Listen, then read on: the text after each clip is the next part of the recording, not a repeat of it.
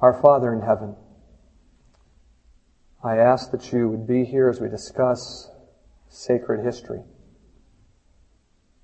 The history of what you've been doing in this world and what you want to do.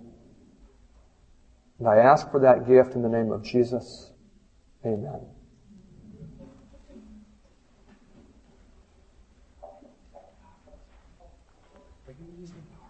I won't. Nope, that can go. He sure can. Is that your personal one? The projector isn't mine, the computer is. Who's the projector? Who is it? I don't know. It was brought here for me. Okay, I'll take it to Dr. Mills. Once upon a time in a land far away, there lived a young man, A.T. Jones, and a young man, Waggoner. Waggoner's father was also Waggoner. E.H. Waggoner, that's the father, wanted to join the Advent movement at a time when many Adventists still believed in the shut door idea. That is, that there was no hope of salvation for persons who were not part of the Advent movement. He wanted to join the church, but the Adventist group he was associating with, they didn't think that they could encourage him since he had not been part of that movement. They thought his case was hopeless. Ellen White intervened in his behalf and encouraged him to believe that God would accept him. And it wasn't long after that the shut door theory was abandoned by the early Adventist.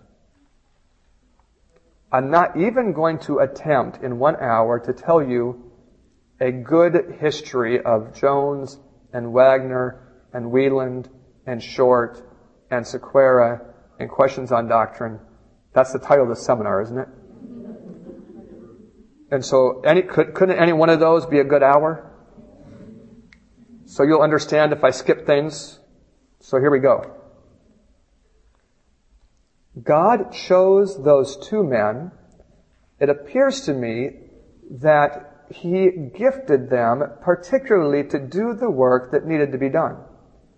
You know it's His normal thing?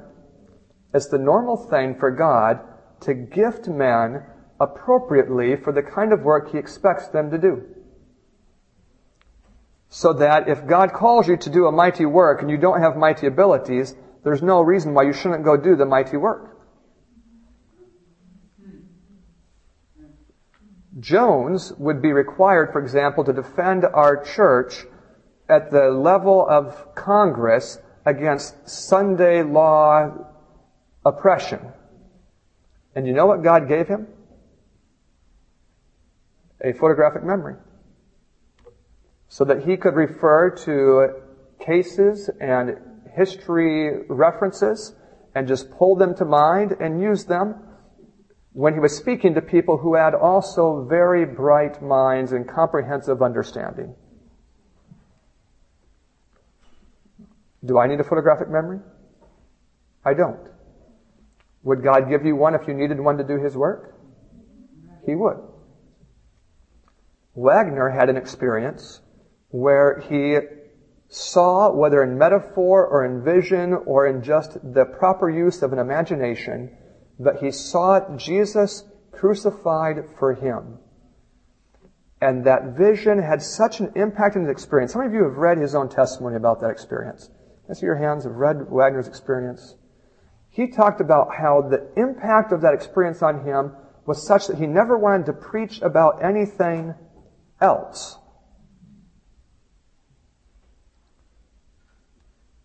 It gives you an idea of what a proper use of the mind could do for us. How it could take the truths of the gospel and turn them into an experience instead of a theory. When these men began teaching, a very preliminary step for them was studying about Jesus in the Bible. Did you know the Bible says a lot about Jesus? I mean, if you have read, for example, Christ, our righteousness, or Christ and His righteousness, the book had 3 different titles. It was published in Australia and England and here. If you have read that book, or The Consecrated Way to Christian Perfection by A.T. Jones, or any any number of their other works, maybe it's been amazing to you just how much information there is in the Gospels about Jesus, and it all has a tendency to point in the same direction, to really exalt our Savior to greater and greater levels of preeminence in our experience. Really, everything points in that same direction, just from a different way. This is a summary of something that can't be well summarized. If you want to understand it more, you're going to have to read the books yourself. Jesus chose men who would do that kind of study to do the kind of work that needed to be done, to speak about Jesus to people who had a misconcept of how truth works. I speak right now about Uriah Smith generically for the whole bunch that were here in Minneapolis 119 years ago. You could say that their idea of truth would be kind of like your idea of building a bicycle. That you put on the tire that represents the fact that we're sinners, and the tire that represents the fact that Jesus forgives us, and put on the chain that represents the fact that we have mortal souls, and you sort of put the thing together, a bunch of truths, until you have made your bicycle a well put together collection of truth. Can you sort of get the metaphor I'm trying to create in your mind? A system of truth, the bicycle. But if this was a good illustration of the way Uriah Smith was thinking, it wasn't an accurate illustration of life. Some truths are like putting the bicycle together, but some truths are like pedaling the bicycle.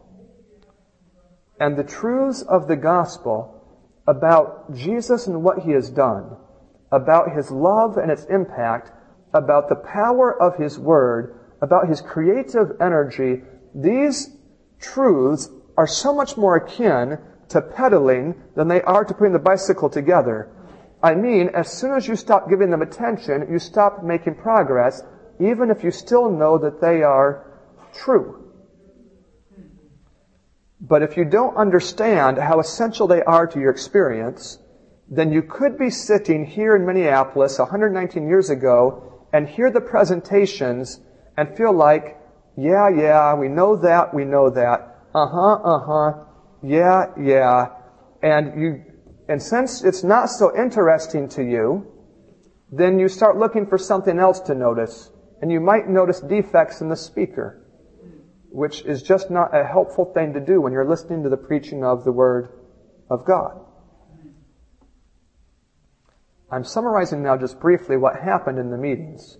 I mean, the people, we talked this morning in a different meeting, but 80% of you weren't here, about inspiration, about how people came to the Minneapolis convention confused about Ellen White's role, thinking that she was being influenced by these young men.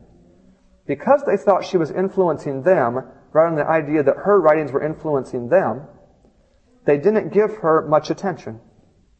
They didn't treat her with proper respect. And this meeting, which was intended by heaven to prevent your birth, failed to do what God intended. Let me tell you, as I understand, what God did intend to do, and then we'll go on to what happened. God intended that the presentation of the beauties of Jesus would so touch hearts that men would be spontaneously moved to confess their sins. That they'd be moved to admit that their religion had been a hollow one. That their sacrifice had been like that of Cain. It had been the very best they had to offer, but it had not been dependent upon a Savior. God intended that the power of this truth would so move them that He would be able to fill them with His Spirit. That early rain experience and then growing to a latter rain experience. That the truth presented to the leaders would be taken to their various fields and would produce a worldwide revival. That revival would lead to the outpouring of the latter rain, a loud cry, and within just a number of years after Minneapolis 1888, Jesus would have come to this world because someone in heaven could have said, the harvest of the earth is ripe. This is what God intended. What happened was quite different. What happened is that the men went back to their fields filled with a hard spirit, disgruntled over rebukes from a prophet they had no confidence in. They went back to their fields feeling that these young men without much experience were being exalted to positions they didn't deserve, and that the men of more experience were being given not proper respect for the hard work they had done in promoting God's truth.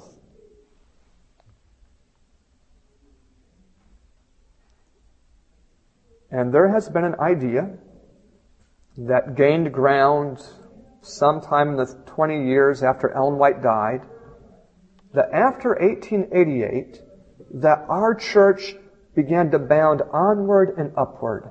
You know what I mean? I mean that one by one, each of those leaders repented of their opposition, and that produced a great victory where there had been a defeat. And then with that great victory, we began to evangelize the world, and soon we passed the 1 million mark, not very soon, mind you. It was 100,000 first, and then 144,000, which was a big thing for us. And it wasn't for a long time that we got to the 1 million mark, but we began to grow, and we've been growing ever since. What I've just given you is the company line, if I can call it that, of a large number of historians that wrote between 1930 and 1985 about this experience. Books like Movement of Destiny and, the other names are fleeing me right now. It's probably fine. Anyway, this was the position that they presented. It happened in around the year 1950 that Robert Wieland and becoming soon involved Donald Short, missionaries in Africa, began to become aware of things Ellen White had written about the 1888 experience. I'll tell you publicly, I thank God for the research they did. I think it was a great service to our church. That Wieland and Short, as they did their research, they found that Ellen White, writing sometimes years after those dramatic conversions of those men, still spoke about the Spirit of Minneapolis as if it was still in the church, and it wasn't the Holy Spirit of Minneapolis, it was another spirit of Minneapolis. Her writings about Minneapolis, all through her life, they kept coming up, her memory. She would talk about Minneapolis. You should just do a search on the Ellen White CD-ROM for Minneapolis. It'd be so interesting to you what you'd come up with. To make the story short enough to tell in the time we have, Wieland decided to really dig into this. He went to the White Estate to do research. He was in there for a short time when he was refused to be in there for a longer time. There was suspicion that maybe he was trying to look for materials that would be damaging to the church. The White Estate has been faulted for that. If I could say a little bit on their behalf, I do think it wasn't wise for them to refuse to let him in, but a little bit that might color it some.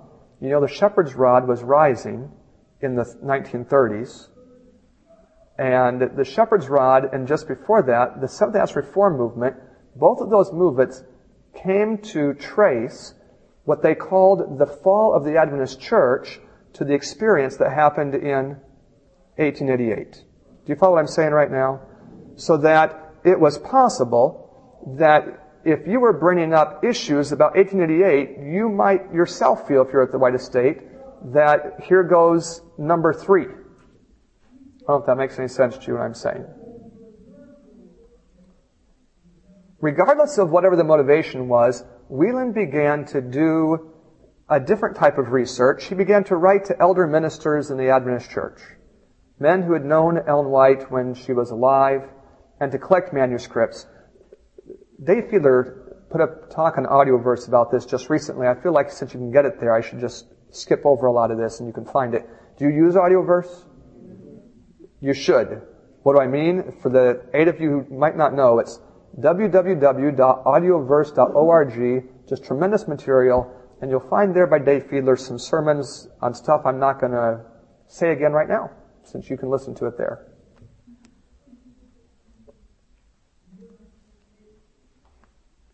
Wieland and Short produced a manuscript for the General Conference. Their idea was an interesting one. Probably it's become one of the least popular of their ideas, but I think it's true. It's the idea that we have some work of repentance to do in relation to what our forefathers have done wrong. Have you read it in Daniel 9? The interesting prayers of Daniel? The way that he prays? It's not that in the books of heaven, beside Daniel's name, were written the sins of his fathers. But it's more like this, that Daniel grew up in a church that had done these things wrong. And he ought to show that his spirit is not with it by saying he's sorry for what his church had done. Do you know, I'll tell you, I'm sorry for what was done by the leaders of my church in 1888. I'm sorry that we grieved the Spirit of God. And I don't suppose that I fully escaped the spirit that was in Minneapolis growing up inside this church. But back to the history. You understand what that looks like if you write a document suggesting that what Wieland and Short found is that in the Old Testament you might have a king, and you might have a wicked king, and then a righteous king, and the righteous king would repent, and what would the people do? They'd repent. The king repents, and then the people repent. And then there's a great revival. Can you witness that that's in the Old Testament? That happens a few times there. And so their idea was, we can get some people to repent, but if we really want the system to happen, then you understand where they're coming from. Why they'd write a letter to you understand where they're coming from. Anyway, the letter was answered by Leroy Froom. He was the representative of what was called the Defense Literature Committee. When Leroy Froom wrote a letter, it looked like that it represented the General Conference of Seventh-day Adventists, because this was a committee of the General Conference. And it looked like that the General Conference as an organization rejected what Wieland and Short were doing. Now, I am so summarizing history as to almost make it inaccurate. I mean, the truth is that there were several back and forths and a number of correspondence. And if you want all that detail, well, there's not time for it, so you'll have to go dig it up. But, right? But the summary of the thing was that it was as if they were being rejected. And Leroy Froom was the one writing the letters to them. What Wieland and Short didn't know is that Leroy Froom was also writing a book. That before they had begun their research, he had begun doing research on the same topic. He had been compiling data about 1888 for writing a book on Adventist church history. And he had taken the exact opposite view of the experience that they were taking. So it was no good for their position that he was the one responding to their letters. The summary of what he said is, you guys are in the dark. You don't have all the data. If you knew what I knew, you wouldn't make your position, so just wait a little while and I'll publish my book and you'll be okay. But they couldn't buy into that because they had enough statements from inspiration. It only takes a couple of statements from Ellen White, and you know that whatever's written there is true. So even though they didn't have his data, they asked if they could see it. They'd like to see it. But no matter what that hidden data is, this is still true. Do you follow the logic of that? And so it didn't quite make them be quiet. I need to just fast forward some more. Eventually, if I understand the story correctly, Wieland and Short felt that if the General Conference rejected their message, that they had done their duty, and they just sort of let it be. But what they had written was published by others, really to their surprise.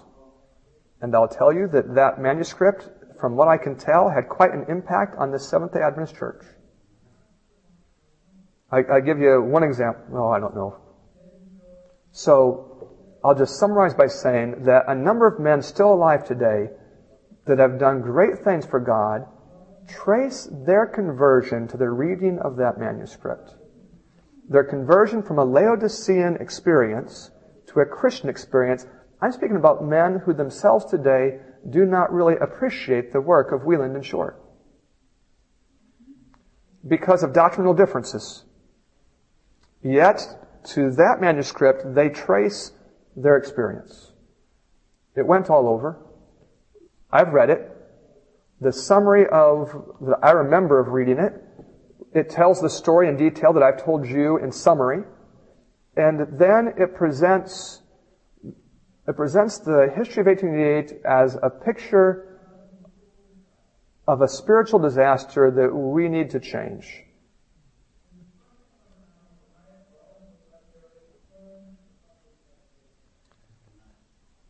About the same time that Wieland and Short were making their presentations, that was when some evangelical men of fame inside Adventism, like Walter Martin, were getting ready to write a book about Adventists. This has received probably more attention in the last 6 months than it has in the 10 years before that. Because, they had in Andrews the question on doctrine thing, and I think it just came out in the Adventist Review, a summary of the story with even a picture of the delegates. It's so interesting to read it.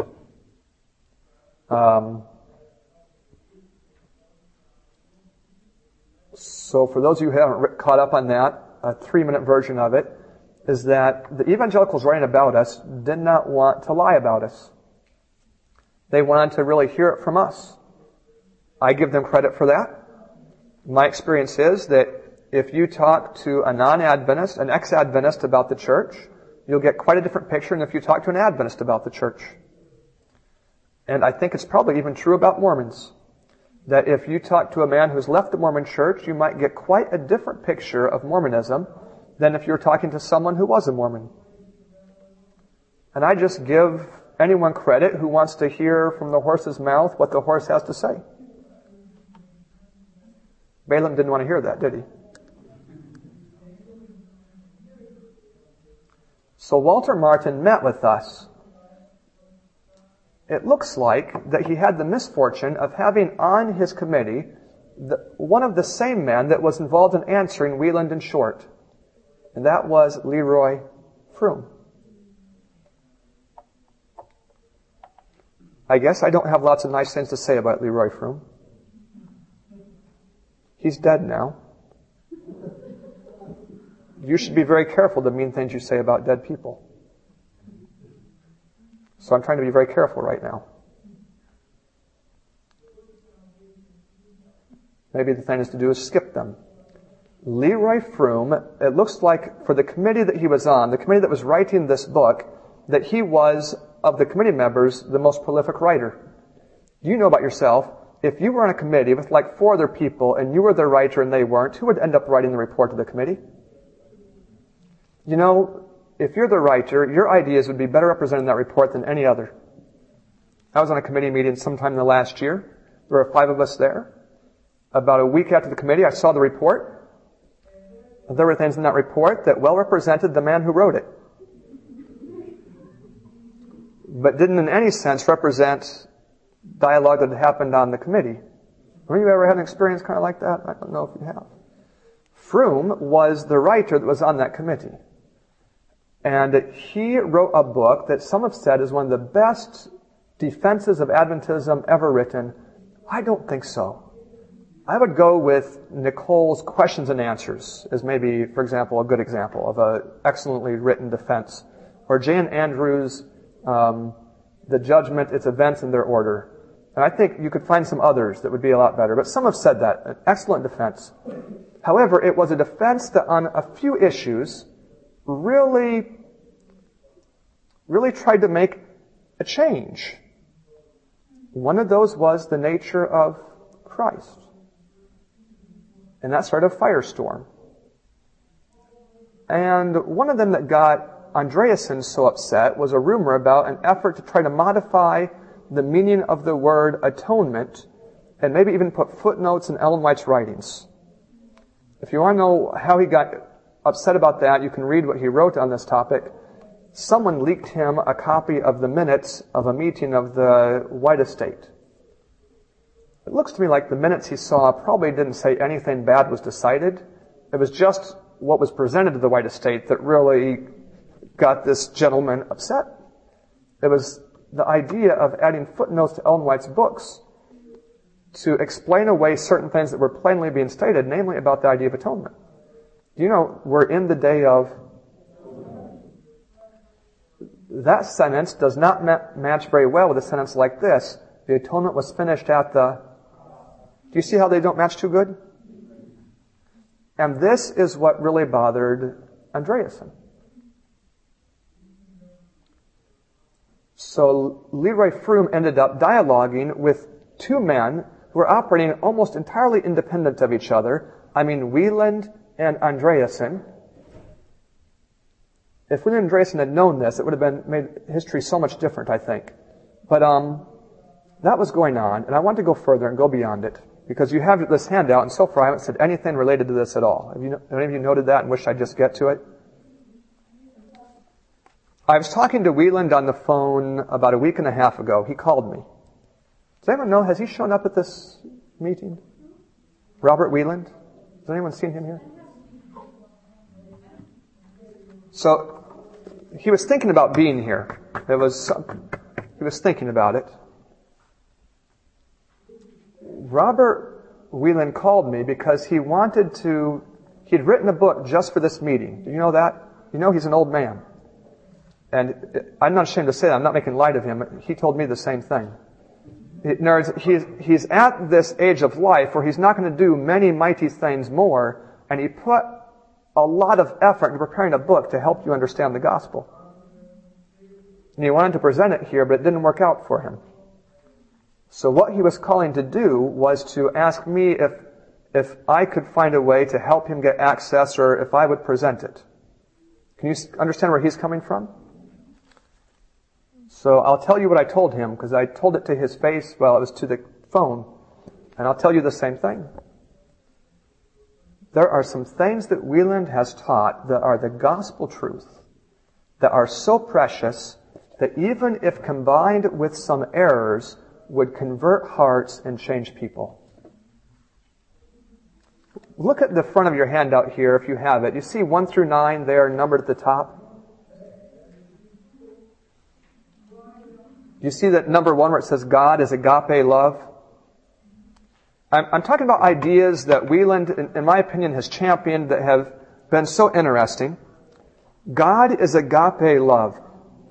Number 2, God's love takes the initiative in our salvation. This idea that God went after saving me when I had no interest in saving myself. You're looking for a handout? The one that says forensic justification on the top. We passed them out, all that we had, just as we started, and I know there's not sufficient. They're going to put more in this room later. If you can sit beside someone that has one, this is good. If you can't, I'm sorry. So I'll speak loudly for those who can't see it. God is agape love, and God takes initiative in our salvation. Isn't that a beautiful idea? What if God had waited until we'd gone after Him? So that wouldn't have worked out, right? Number 3, Jesus died bearing the sins of all men, both of the eventually lost and of the finally saved. You know, it's a powerful truth. When men know that Jesus paid for their sins, even if they're not going to accept it, that He still did it. That He did it just to give them a chance, and that it cost Him a great deal of pain, that kind of truth has an impact on the life. Number 4, when men understand the love of God and of His Christ, when men understand it, that should be understand without an ing, their hearts will be melted. When they understand that God has already justified them, many will turn to Him. That number 5 is where I don't quite agree with Wieland. But can you understand with me how I can appreciate numbers 1 through 4 so much as to not spend all my time on number 5? Can you all follow that kind of logic with me? Can you? 5 says that when they understand that God has already justified them, many will turn to Him. It's the idea that God has justified everyone in a certain way, and when they understand it, that's when they'll be converted. It's not what I think is true, but I'm trying to explain right now what Wieland has come to understand. I'll say more about him in a minute. Number 6, all men are born into the doomed family of Adam, and so are doomed through his sin. All men are dead. That is, their doom has been, I don't mean that is. They were dead or doomed. Their doom has been paid by the death of Jesus. They died with Him. It's that 7b is another place where I would take a little bit of exception to Wieland. But I'll get to why I don't make a big fight over it also in just a minute. Number 8. When we accept the fact that we are already saved, we are changed. Does that sound a lot to you like number 5? A, our faith turns the theory into an experience. B, we are now justified by faith. That is, after the experience or at the experience, we're justified by faith. So that Wieland would understand 2 types of justification. A justification of life that applies to everyone, and then an experience of justification by faith. What I'm trying to do is to represent him accurately to you. Number 9. It is difficult to refuse the facts that are urged on us by our loving Father, and so difficult to be lost. This is the good news of the gospel. Probably would be more accurate to say this is part of the good news of the gospel. I mean, I'm really trying to represent him well. So, items 1 through 4 deserve an ever-increasing exposure. That's what I say in this very next part. But items, I'm reading to you, but items 5, 6, 7, 8, and 9 are all a mixture of truth and error. The truths in these statements could be worded as follows. What are 5 through 9 in the second section? It's the way I would say the same truths, but as I understand it, without the error that was mixed with them. Let's just go through it for a minute. When men understand the sacrifice of Jesus in their behalf, many will turn to Him. Isn't that the truth? Isn't it true that when we exalt the sacrifice of Jesus, when they see what's been done, that melts hearts? Number 6, all men would be born hopeless as a result of Adam's sin had not Christ interposed. Can you agree with that? You know, I don't believe in original sin, that I'm guilty for what Adam did, but still it's true that if Jesus had not been born, you know what Adam forfeited for me? My probation. When he was in the Garden of Eden, it's not like he was saved. What was he doing there? You know, he was on probation, wasn't he? He was on probation to see, would he be faithful? And how did he handle our human probation? He did not pass it. I don't want to make fun of him because there's a good chance we would have done about the same. But when he left the garden, he left probation behind, and our case was just automatically hopeless at that point.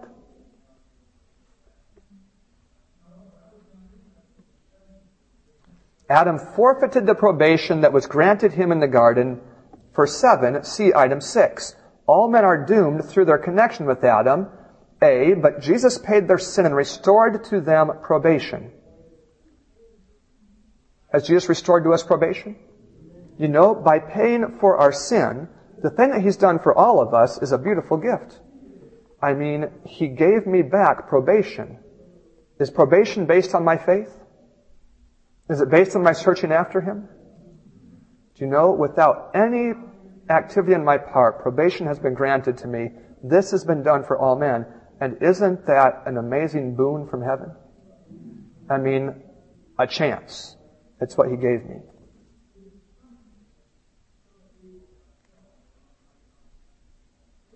All will be raised from death to receive judgment for their use of their purchased probationary time. That is, my mortal life is my probationary time. While I'm alive, I'm on probation. When I die, my probation ends. If we had not been granted a probation, then our first death, it looks to me, would have been all there'd be to it. If Jesus hadn't come, men would live and men would die, and that would be all there was. Why is there a second death and a judgment? Because the gift of probation has brought with it some sacred responsibilities. Do you follow that idea? Number 8. When we are moved by the truths of redemption to live by every word that proceeds from the mouth of God, we are changed. Our faith is counted as righteousness. Christ's life is credited, that should be credited to our account, and we are justified. Number 9, it is difficult to refuse the pleadings of the Spirit, but it is also perfectly, what's the word say? Natural to do so. Our natures recoil from death to self, and it is a continual struggle to keep the body under and so not to be cast away. What I'm trying to do in these two things is just present Wieland's ideas and then my understanding, and then I'm going to comment on the two. Though we differ on some things that I would not say are petty, I think actually that they are important. Yet the power of those first 4 things is such power. The emphasis on the cross of Calvary is such power. The talking about God's love is such power in the life. And Wieland, who gave his life and is still alive doing it, giving his life to doing that, has had an impact for the conversion of others that has been tremendous. Can you follow what I'm trying to communicate? It is not necessary to say that all he says is true, to say that he has been a help to the world.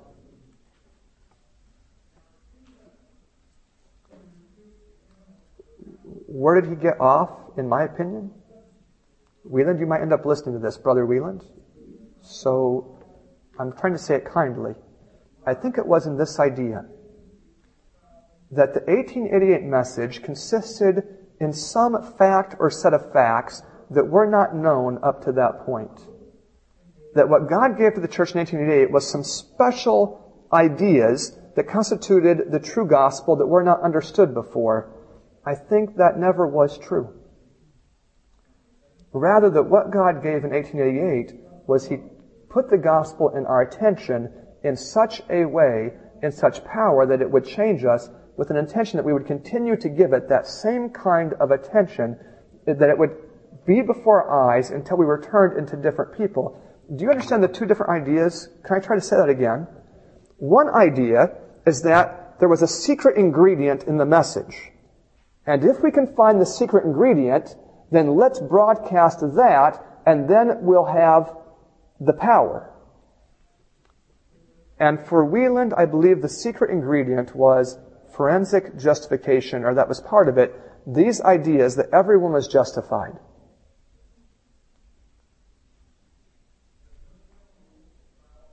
To his credit, he told me when I was in his home a few years ago that you can't find any evidence that either that either Jones or Waggoner were teaching that in 1888.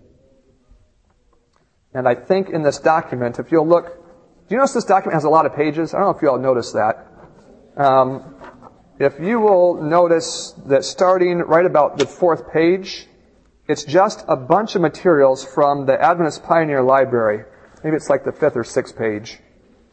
Those materials are the writings of Jones and Waggoner, where they refer to Romans 5, verse 18. How many of you have an idea of what's in Romans 5:18? It would be about the same people who are up on this topic. That would be about it. It's the verse that more than others sort of leans toward what the 1888 Message Study Committee has been teaching about 1888. It might just be interesting to you to read what Wieland and Short have to say about Romans 5:18 and other pioneers. I think you'll find that they don't teach anything like forensic justification. Would that be interesting to you to discover that? That they didn't teach anything like it? I think you ought to just take a read of it.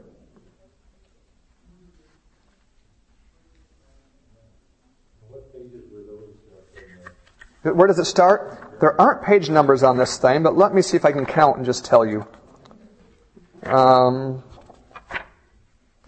It's section 6. I don't know if you've seen section numbers, and that's on, 1, 2, 3, 4, 5, 6.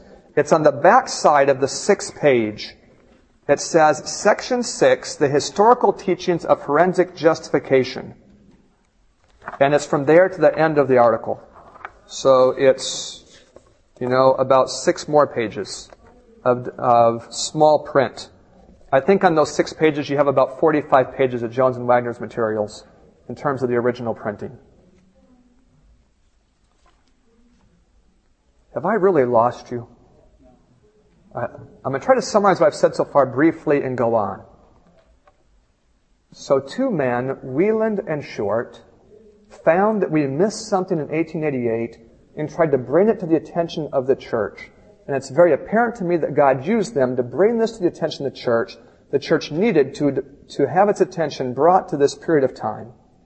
I think that over time, they began looking for something that didn't exist, that is, some secret ingredient of doctrine that made the 1888 message the special thing that it was. But that really, the thing that they found that was special really wasn't even true. But that the other things they were teaching, many of them were so powerful that the preaching of them produced conversion wherever it was done well, so that many were converted by this experience. It really isn't fair to talk about someone else's belief when he's not here to talk about it himself. Life isn't fair. And I wasn't trying to undermine what I just said by that, nor to be mean. What I mean is, if you're going to know what's true, it's not going to happen by listening to my lecture or somebody else's. Do you know you're just going to have to dig for yourself, and that's the only way it's ever going to happen? That's what I'm trying to communicate. Look on the back side of the first page. I'm speaking about forensic justification.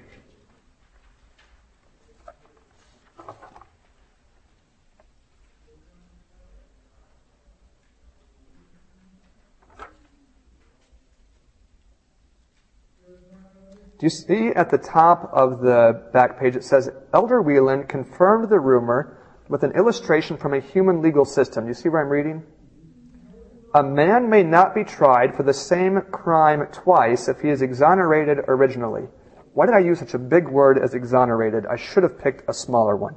In other words, if he is held not guilty. This is an interesting idea. I don't think it's true. But it's an interesting idea that if Jesus paid for my sin, well, then the account is settled and I can't be tried for that sin again. Do you follow the idea? Anyway, I don't buy it. It looks like Jesus paid for my sin, but he never forced me to give it to him. Let's look at some of these passages. Ecclesiastes 11:9. Rejoice, O young man, in thy youth, and let thy heart cheer thee in the days of thy youth, and walk in the ways of thine heart, and in the sight of thine eyes. But know thou that for all these things God will bring thee into judgment. Are we judged for the things that we do? For God shall bring every work into judgment with every secret thing, whether it be good or whether it be evil. Are we judged for the works that we do? But I say unto you that every idle word that men shall speak, they shall give account thereof in the day of judgment. Are we judged for the things that we say? I'm not going to read the rest of them, but they all say the same thing. Look down to the next heading, the in Christ motif.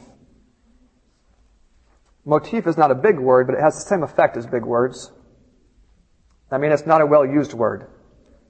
Call it the in Christ theme. And there are other issues worth addressing. I'm reading to you. One is the mistake of literalizing a metaphor.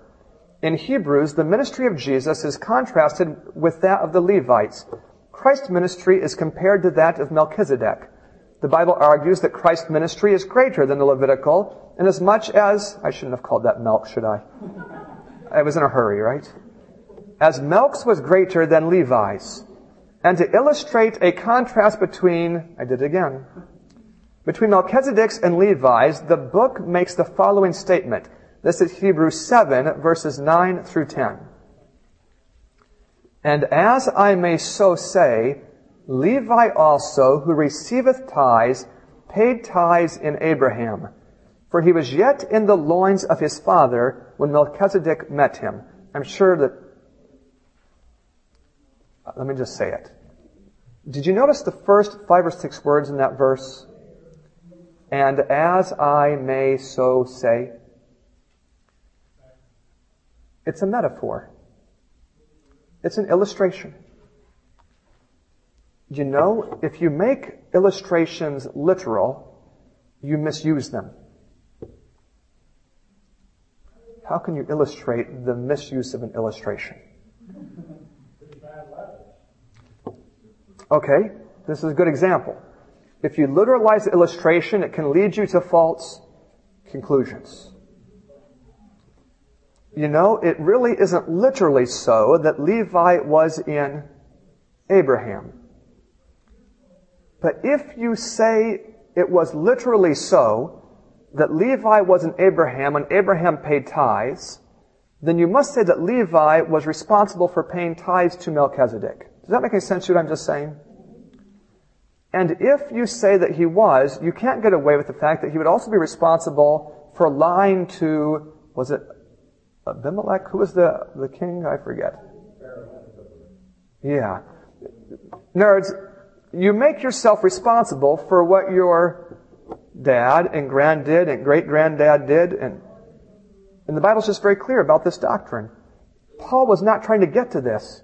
He was making an illustration that is such a simple one. The idea is that Abraham's greater than Levi, and Abraham paid tithes to Melchizedek. The granddad paid tithes to Melchizedek. That's the granddad of the Levites. Obviously, Melchizedek is a greater priesthood. It was a simple illustration, and you wouldn't want to make it run on all fours.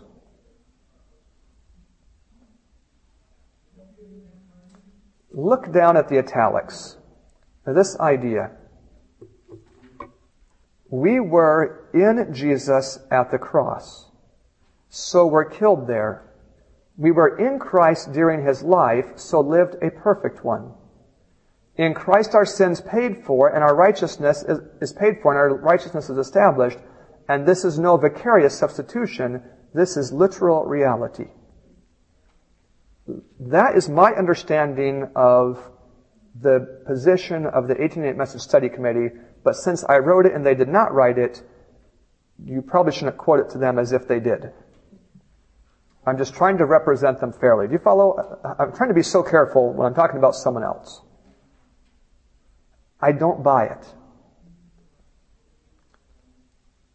It looks to me like it is an idea so abstract that it's impossible to understand it. That if it was true, we ought to believe it because a prophet said it. Do you follow what I'm saying there? I mean, what God says we should believe, even if it doesn't make any sense. But if God doesn't say it, we don't want to extract it from a metaphor and say it's the truth, especially if it's incomprehensible. But are there some perfectly comprehensible things about being in Christ? There are. If any man is in Christ, he is a new creature. I mean, that's just an example of a number of things. So if I go through this document like we're going through it right now, we'll get to page 3 and be done, right? So look at the heading that starts at the bottom. Justification in Romans 5. Turn it to the 3rd page.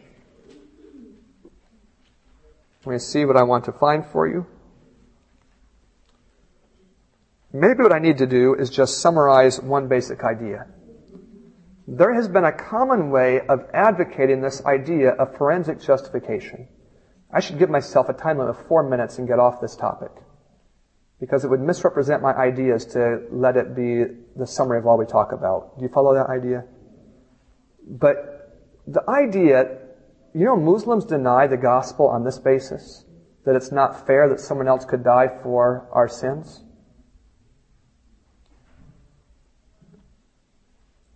That's no reason for me to deny it.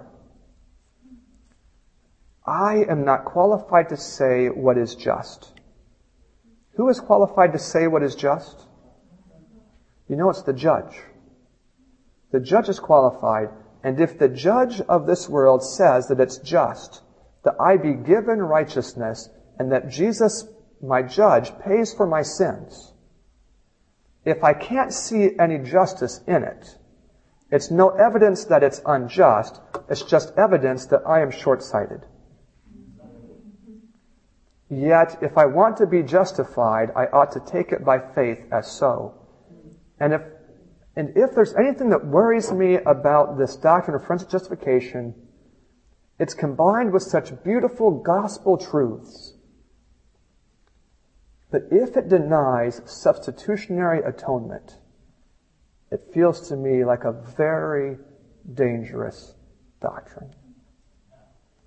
Like it impugns the wisdom of my Savior.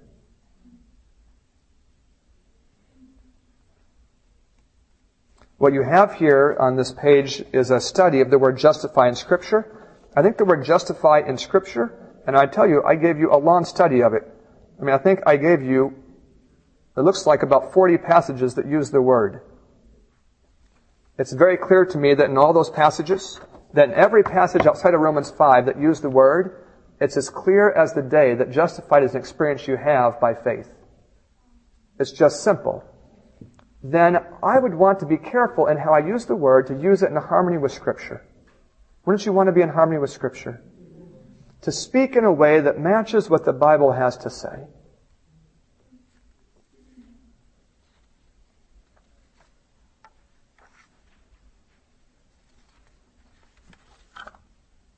Maybe I'm going to, just turn to about 2 more pages further.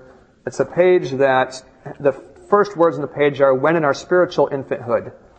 It's the back side of one of the pages. Are any of you there? When in our spiritual infanthood? These are just a list of passages that use the term in Christ in a very interesting way. Let's look at them. Very few of these are actually quotes of the entire verse. I was trying to make sure you would actually read it. While in our spiritual infanthood, we are babes in Christ Jesus. We have many instructors in Christ Jesus and perhaps one spiritual father. Our way of acting, our visible behavior may be in Christ. The righteous dead are asleep in Christ. The righteous living have hope in Christ. We may have rejoicing in Christ Jesus. The church is established together in Christ. We may speak in the sight of God in Christ. The simplicity of the gospel is in Christ. Our liberty is possessed in Christ Jesus. The covenant with Abraham was confirmed in Christ. I guess there's just a large summary of these ideas. It looks very plain to me in Scripture that the term in Christ Jesus is a reference to my relation to Him, and that in almost every case, it's a reference to the relationship I have to Him when by faith I have accepted Him as my Savior. So what did Paul say in Romans 16? He spoke about his kinsmen who were in Christ. Anyone know the next 2 words? It says, before me. Isn't it very clear, if you think about that sentence, that in Christ is an experience that happens at some point in your life? When they became Christians, at that point they were in Christ. So this is a history lecture, and I'm teaching it like it's a Bible lesson. I think you'll enjoy reading this. No, I think some of you will enjoy reading this. I think it. Let's go on. How much time do I have left? What? Oh.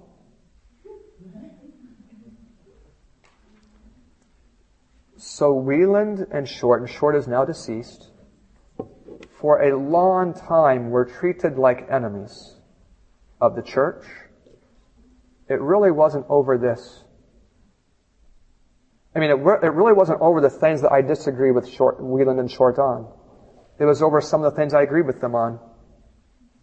They were considered enemies for agitating the issue of 1888, and they deserve credit for the work they did, even if they did not see all things clearly. It's not necessary for you to say that Martin Luther was right on most of his points to say that God used him in a mighty way. Can you follow me in that logic?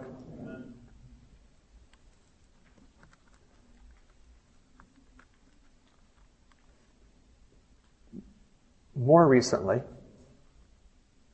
a number of young people have taken an interest in what is going on in 1888. There is a book that I've recommended, and I recommend it to you. Can I recommend you several books? I recommend you get a hold of the book Lessons on Faith. It is a simple book that teaches the idea. Well, how can you summarize a book in a sentence? But it makes faith a concrete idea. There is a book, The Glad Tidings. It's about the book of Galatians. I recommend you read it. Christ and His Righteousness. What do these books have in common? They have in common, they put the gospel before you, they put it in your attention so that it begins to change your heart. And what a beautiful experience it was for me when I began reading these books. At some point in the future, God is going to do again what He did in 1888. He's going to begin presenting a series of simple truths that exalt Jesus, and the response He's going to be looking for is for men to confess their sins, to humble their hearts and admit that they have a hollow experience. He's going to be looking for that because He can honor that experience with an outpouring of the power of His Spirit, and the work can be finished. Satan wants to prevent it, and he has a few avenues. He's been working so that people would not have proper respect for the testimonies, so that they'd be looking for some oddity of doctrine instead of the beauty of the big picture. He's been working so that they would get into quibbles and arguing. And quibbling and arguing is exactly what we can't afford to do if we're going to lift up the truth that must be lifted up. And maybe He's even worked through those who God has used in a mighty way to cause some of the confusion that exists. I won't speak of Wieland and Short in the last 2 minutes, but I'll speak a minute of Jones and Waggoner. So it's true, they lost their way. Can I tell you something about that? God doesn't choose men because they are the most spiritual men. He chooses men because the truth affects us when we think about it. And if you are more weak than the one next to you, God may choose you to give the message. Because by you giving the message, you have a better chance than the man next to you to have it constantly before you. As the truth constantly has your attention, it's the best chance you have to be changed by it. So it's in God's order to choose very weak men and entrust them with very beautiful messages. You can't fault Him if they don't make it. You can honor Him for doing the best He could do for them. Why was Lucifer the highest angel? It's not that because he was the most exalted that he developed pride. It's that God put him the closest to the throne to have the most exposure, the most view, so that whatever could be done to prevent his fall could be done. God put Lucifer in the highest place to prevent his fall, and it did not do it. If God has given you a work to do, you can't afford to not do it. You can't afford to not share the truths that have come your way. It's the sharing of them that makes them have an impact in your life. I give Wieland and Short this. It looks like they never stopped sharing. Jones and Waggoner, it looks like for Waggoner he did, and for Jones that his sharing turned to an entirely different nature. I don't fault God, and it does not change the power of the message God sent through them, that He used weak men to give it. I recommend their book still heartily, minus a few that were written late. This book, Lessons on the Reformation, is not a good book. In that book, A.T. Jones proves that Ellen White is a false prophet on the basis of how she relates to the National Sunday Law.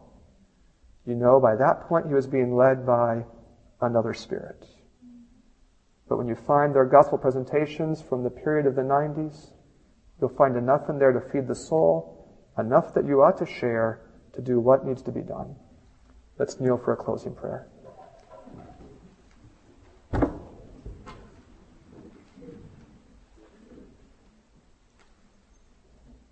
Our Father in heaven, I thank you for using Jones and Waggoner and giving them what they needed to do your work.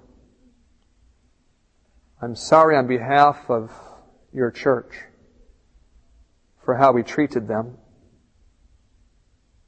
for how the way we rejected their precious message made it easy for them to fall back into their natural weaknesses. And I ask that you'd find a way to preserve us from falling, that you would use the beautiful truths of the gospel to make us different and to change us each day. Find a way to do again what you did before, to finish the work you started in us. And I ask for these gifts in the name of Jesus. Amen. This media was produced by Audioverse and Hope Media Ministry for GYC, Generation of Youth for Christ. If you would like to listen to more great media like this presentation, or if you would like to learn more about GYC, please visit www.gycweb.org. You can also find great witnessing media at audioverse.org and at hopevideo.com.